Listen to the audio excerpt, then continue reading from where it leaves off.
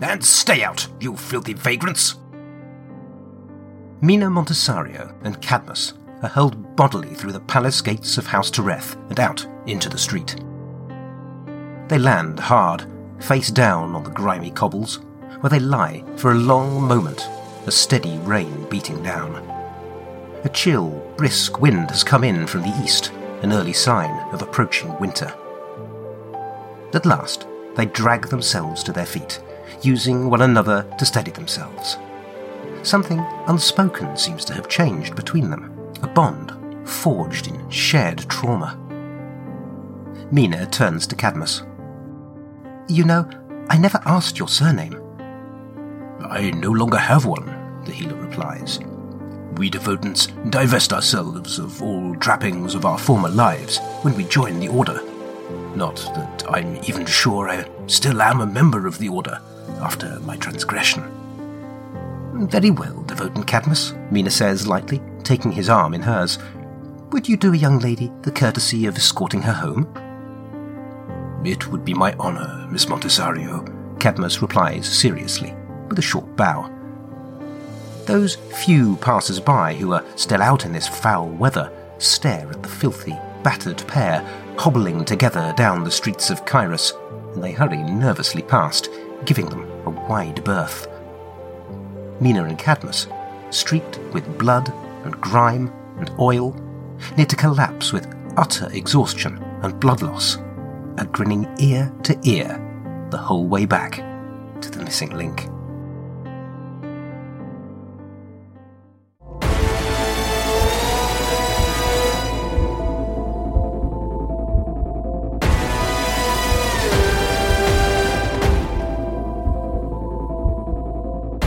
Hello and welcome to The Lone Adventurer, an actual play solo RPG podcast with me, Carl White. I will be your narrator, your game master, and your guide as we follow our hero, Mina Montesario, on her journey into the unknown.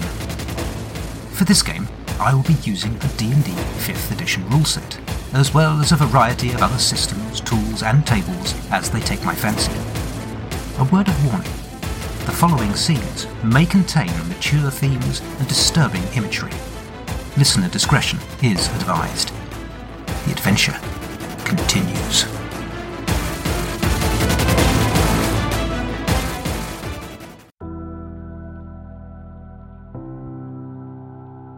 Last time on The Lone Adventurer. Mina and Cadmus discovered an exit from the endless underpipes far above the control chamber. But the massed ranks of Hydra Clan and the great water spirit they worshipped had no intention of letting our heroes leave alive. A running battle ensued as they climbed, and the adventurers just barely made it out with their lives. The hatchway led them into a basement, and from there into a place Mina seemed to know all too well, the palace of House Tereth.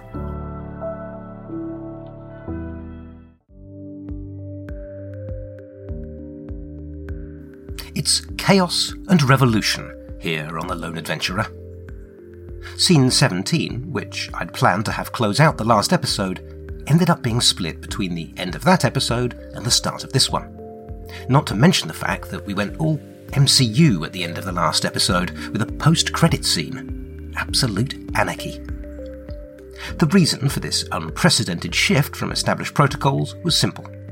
Halfway through Scene 17, I asked the question, are they ejected from the palace? And in addition to the yes response, I got a random event.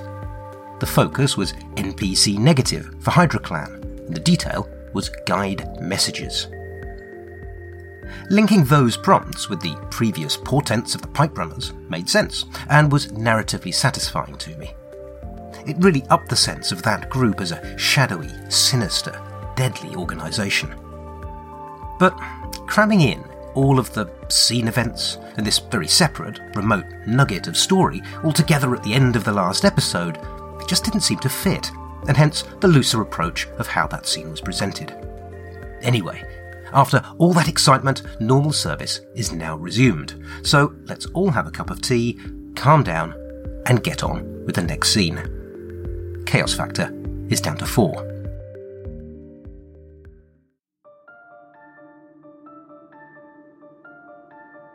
After some negotiation with the deeply suspicious Celia, Mina is able to secure a room for Cadmus at the missing link, and over the course of the next few days, the pair recuperate.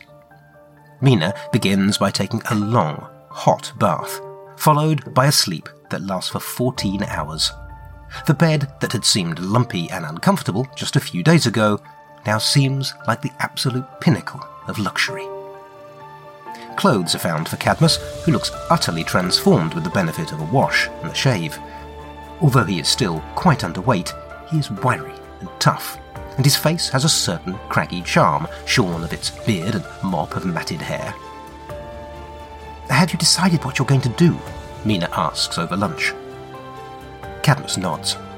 "Now that I am recovered, I must return to my order as soon as possible, and let them know what has befallen me. They must be made aware of the dangers of the underpipes." Of course, Mina agrees, doing her best to hide her disappointment. After all she had told him of the machine cultists and of the threat posed by the visitor to House Montesario, she had hoped that perhaps he might consider joining her. But of course, this is not his fight. "You have a life there, you must return to it," she says. "And they will be able to help you come to terms with that terrible ordeal you suffered far better than I could," she thinks, though she does not say those words aloud. Cadmus has seemed uncomfortable speaking of his captivity, and she has not pressed him on the subject. Cadmus smiles and shakes his head. "I think you misunderstand, Mina. I intend to return to the Devotants to tell them what I know, and then tell them I am leaving the Order. I owe you a debt I can never repay, and you are alone and in need. I could not walk away from you, even if I wanted to." Mina finds she can say nothing, and that she has something in her eye, and that her boiled beef is suddenly particularly interesting. With Cadmus gone, Mina throws herself back into her work. First, she dissembles her pistol and adjusts the relative power of the sigils engraved into the lock, stock, and barrel. Then she works on her collapsible shield, adding a series of runes around the edge of each plate, and finally, she turns her attention to the damaged automaton, Scraps. She rebuilds the head, completely reroutes the flow of arcane energies throughout its body, and lays a series of complex protective spells into the inner casing. The sun has long since set by the time Cadmus returns. He looks worried, but Mina is too excited to notice. She also fails to notice that he is still wearing the borrowed clothes she found for him, rather than the orange robes of a devotant. "I think I've cracked it, Cadmus. Look!" She triggers a series of control runes, and the gleaming pile of mechanical parts stiffens, then begins to unfold, metal vertebrae in the spine clicking one by one into place. Arms extend to either side, steel fingers finding purchase on the ground. It stands, bipedal, the head lolling at first, then snapping to attention, yellow, glowing eyes staring fixedly at Mina. "It works, Cadmus! It works!" The metal man stands almost comically at attention, the barrel chest stuck out, skinny arms and legs with heels together and the feet splayed out at a 45-degree angle. The posture triggers a powerful memory. Whether she has built it in this way subconsciously or whether it is pure coincidence, the automaton's stance is exactly that of Barbican Randall, the faithful, gruff old House Montesario retainer. The Barbican, a kind of cross between butler, military advisor, and House Chief of Staff, had been with House Montesario since long before she was born, and was a constant presence throughout her childhood. He had shown the infant Mina, with winks, smiles, and kind words, that the militaristic, authoritarian image he projected to others was just that, an image. And it had been the Barbican who had cared for her in the aftermath of her father's death. She had always taken him for granted, this steadfast, loyal old soldier, and it shocks her now to feel the depth of love that his memory evokes. "I can't call you Scraps, can I?" she murmurs, examining her creation. "That name worked before you were activated, but you're not Scraps anymore, are you? I think I'll call you Barbican." Mina, there is something I need to tell you. There is real anxiety in Cadmus's voice, but Mina is still too distracted to pick up on it. She fetches her coat and starts filling the pockets with various mechanical contrivances. You can tell me about it on the way, Cadmus. I've been thinking about it, and I've decided that I've got to talk with my boss, the Whisperer. I know the Visitor threatened dire consequences if I did, but I have to share what we've learned so far. And who knows, maybe he was bluffing. Now that Barbican is working, and you're with me, I think we should risk it. Cadmus's look of concern deepens. And that's just it, Mina. The news is all through the houses, and so, of course, through the Order. The Spymaster of House Montesario is dead.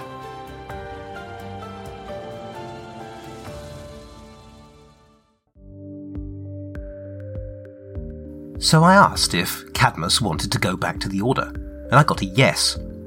It sounded as if Mina was about to lose this trusty sidekick she'd gained. Then I thought a bit more about the wording of what I'd asked, and I realised that I'd left myself a way out. I asked a follow-up question. Would he return to Mina? And I got exceptional yes. Not only was he coming back, but he was ditching the Order and swearing his loyalty to Mina. Result. Now, this could be seen as gaming the system a bit. The reason I think it was justified to ask the follow-up question that effectively questioned the first one is because it made sense in the narrative to ask. If he was going to leave, maybe he would come back at a later point. But this can easily be pushed too far and effectively break the GM emulator. It's a bit like asking the emulator, is there a huge pile of treasure and magical loot every time you enter a room? You will achieve your goal and your PC will quickly become madly wealthy and powerful, but you're cheating yourself by asking questions that are unreasonable in the fiction. There was one other important question that I asked. When Cadmus returned, I asked, does he know anything regarding Mina's quest? I rated this as very unlikely. I didn't think that the Order would necessarily have information that would be helpful, but the answer was exceptional yes. And when I posed an event question, I was given NPC negative, the Whisperer, adversity news. To me, this could only mean the Whisperer's death. This clearly changes things quite a bit. The thing I didn't mention before the start of the last scene was that I had chosen this point as a suitable milestone to level up Mina and Cadmus. They both go up to level 3, which is really the point at which Mina's Battlemaster Artificer build comes online. I'd considered starting the game with Mina at this level. It's where she becomes the character I'd envisaged her being. In fact, as a general preference, I tend to prefer starting all my PCs in D&D at level 3 minimum. That's typically the point at which their subclasses kick in and your character concept comes to life. Levels 1 and 2 in 5e feel a bit like training wheels levels. They're very low complexity, so new players can get a handle on the overall D&D rule set without being too distracted by the complexities of their character. Ironically, they're also the levels at which it is most likely your character is going to get themselves killed due to lack of hit points, healing magic, and damage avoidance features.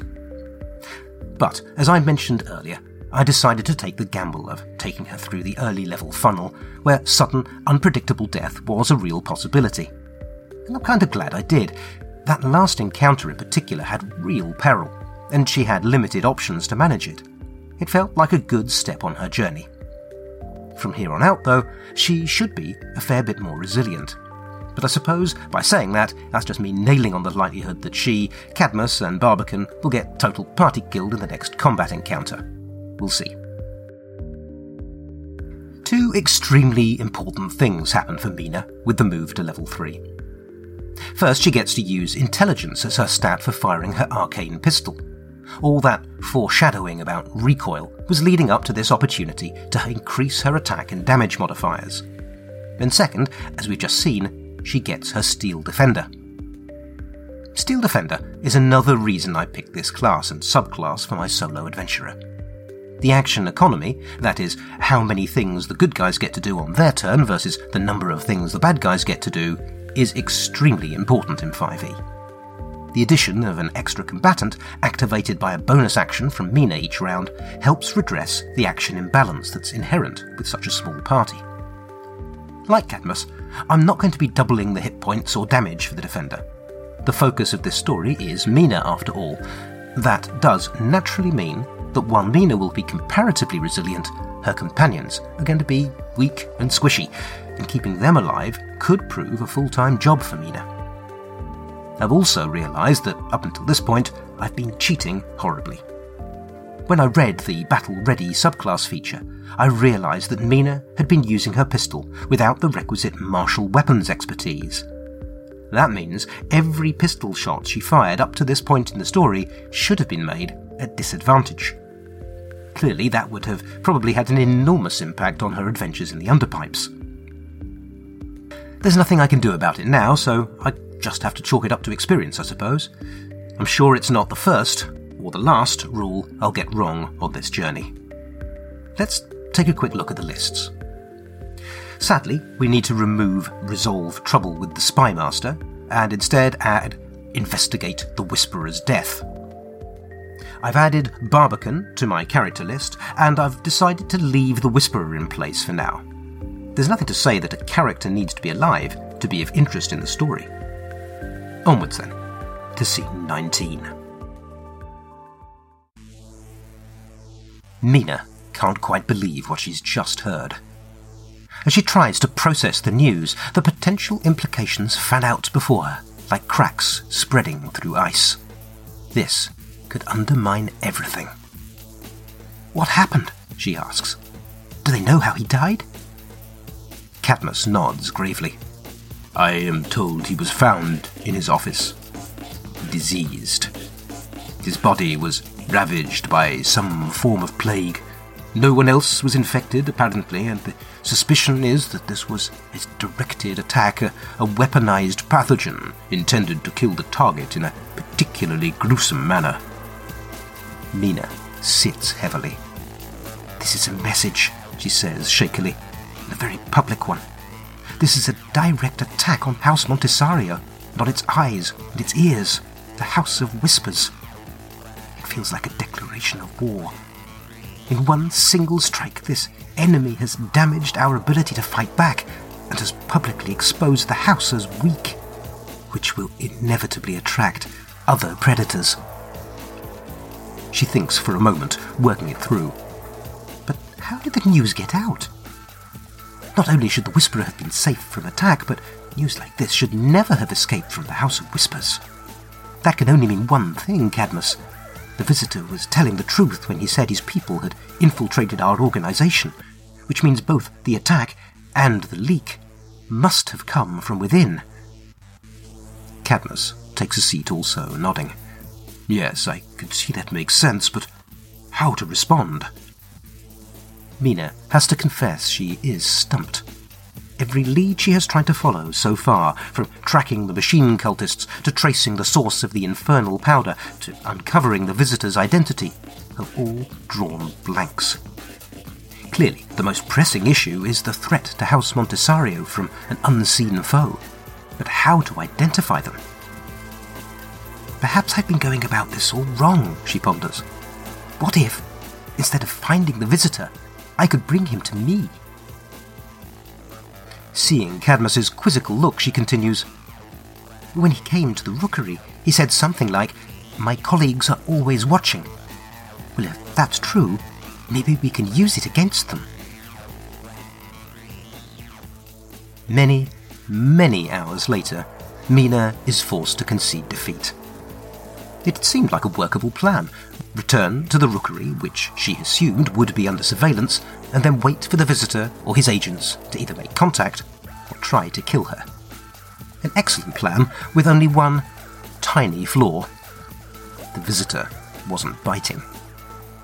She had sat in her erstwhile workshop, now stripped bare, waiting in vain and reflecting bitterly on how much she missed this ramshackle place she had once called home. At last, with dawn close to breaking, she calls out to Cadmus and Barbican, hidden in the rafters. It's no good. He's not coming. It's time to go.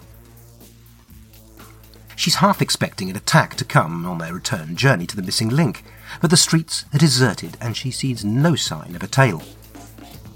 If the visitor really has her under observation, perhaps it is some form of magical scrying at work. A disturbing thought. There is only one place that she knows of that should, in theory, be impervious to magical surveillance. A place where perhaps they can get some answers. But she knows that place has been compromised, and she's uncertain what kind of welcome to expect in light of the machine cultist mission and her subsequent disappearance. Regardless, it is the only path that now remains open to her. Perhaps Cadmus, with his knowledge of healing and diseases, can uncover some clue as to the source of the attack. And if the house has been compromised, then perhaps it's the best place to track down her elusive foe.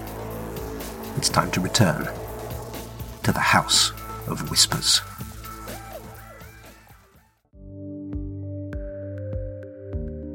We had 2 short scenes there. In the first, Mythic told me what Cadmus told Mina that he knew of the Whisperer's cause of death, and that the event description was release illness. It looks like the Spymaster has been targeted with Fantasy Novichok. The rest was Mina extrapolating from what she knew. It wasn't just Mina who was stumped back there. I was really struggling for a while to figure out what Mina could do next. And then I got the bright idea of Mina presenting herself as bait in order to get the enemy to reveal themselves. Brilliant, right? Well, sometimes Mythic gets sulky, and no matter what you do, it just won't play ball. I mentioned earlier that it's important not to push the narrative too hard in particular directions by asking a series of questions, all seeking the same outcome. Well, in this case, apparently lacking other options, I pushed fairly hard. And Mythic pushed right back. Was there anyone waiting at the rookery? No. Did anyone come to the rookery? No. Did anyone follow her when she left? No. Okay, Mythic, I can take a hint. Not that way then. So that leaves the headquarters of the House Montesario spy network, the place where the Whisperer was whacked. The place that is apparently stuffed full of double agents. I can't quite figure out why it didn't occur to me to come here in the first place. In hindsight, it does seem blindingly obvious. Now, this can be one of the challenges of a solo RPG. With no other voices or ideas than your own in the mix, it can sometimes be challenging to think outside of the linear path you're following. You can get locked into one particular line of thinking and fail to see beyond it, a sort of one-person version of groupthink. I find whenever I'm struggling like this, both in solo RPGs and in any creative endeavour, the very best thing you can do is walk away and studiously look everywhere but at the problem. I'm reminded of this passage from one of my favourite books, Jerome K. Jerome's silly and sublime 3 Men in a Boat. We put the kettle on to boil, up in the nose of the boat, and went down to the stern and pretended to take no notice of it, but to set to work to get the other things out. That's the only way to get a kettle to boil up the river. If it sees that you're waiting for it and are anxious, it'll never even sing. You have to go away and begin your meal as if you're not going to have any tea at all. You must not even look round at it. Then you will soon hear it sputtering away, mad to be made into tea. It's a good plan, too, if you're in a great hurry, to talk very loudly to each other about how you don't need any tea and you're not going to have any. You get near the kettle so that it can overhear you, and you shout out, "I don't want any tea, do you, George?" To which George shouts back, "Oh no, I don't like tea. We'll have lemonade instead. Tea's so indigestible." Upon which the kettle boils over and puts the stove out. My problem-solving brain is a bit like that kettle. When I hit an impasse and my head resolutely fails to make progress, I ignore the problem by taking the dog for a walk or cooking a meal or painting miniatures. And with the problem left ignored by my conscious brain, my subconscious cheerily toils away in the background until, presto, the solution is presented, all neatly tied up in a bow. I've decided to add both the Underpipes and the House of Whispers to my characters list. Characters don't have to be people, they can be places, or objects of significance too. The chaos factor goes up to 7. Let's see what secrets and lies can be found in the House of Whispers.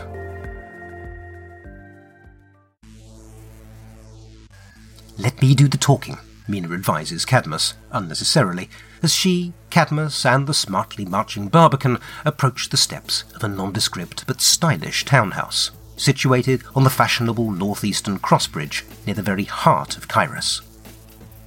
The House of Whispers has served as the headquarters of House Montessario spymasters down generations, a place of shadows, dust, and secrets. A place protected by powerful magical wards, laid down by the most puissant of the house's arcanists. In theory, one of the most secure buildings in the city. Mina reaches out to the door to knock, and it swings open.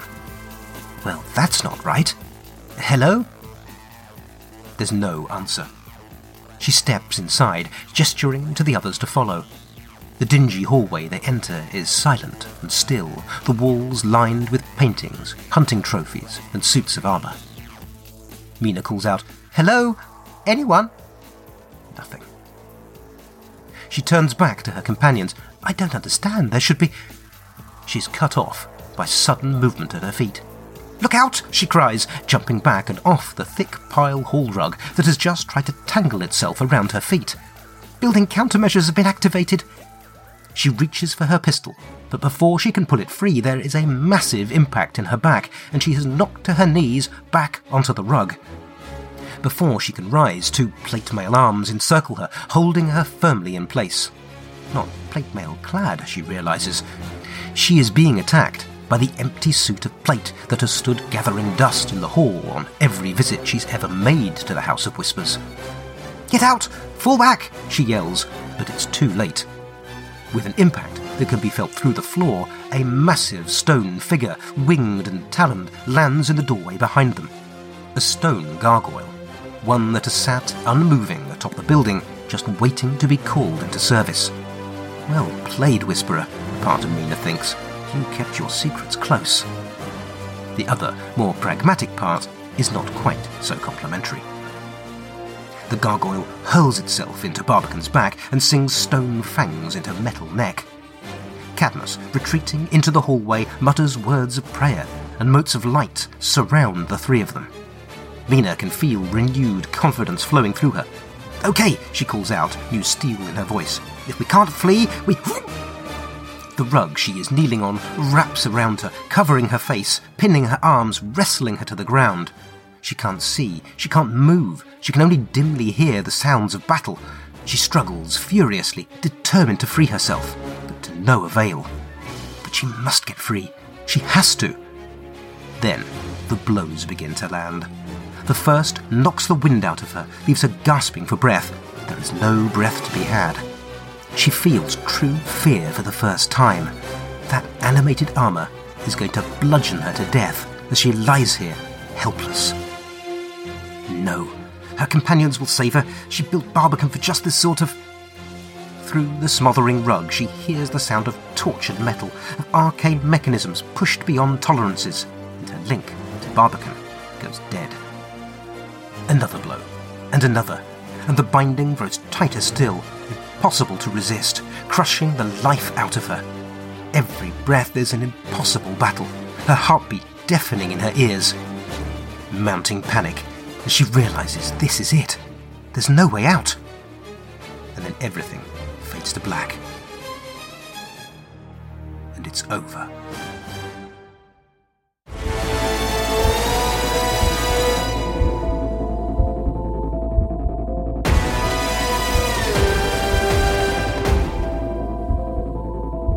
You have been listening to The Lone Adventurer, a solo RPG podcast played, written and performed by me, Carl White. If you've enjoyed this episode, please consider leaving a 5-star review or telling your friends. It really is of huge help. You can find show notes at theloneadventurer.podbean.com. I include any links mentioned on that site, as well as my interactions with the Mythic GM emulator and any mechanics information. The story will continue in the next episode of The Lone Adventurer. Thank you for listening.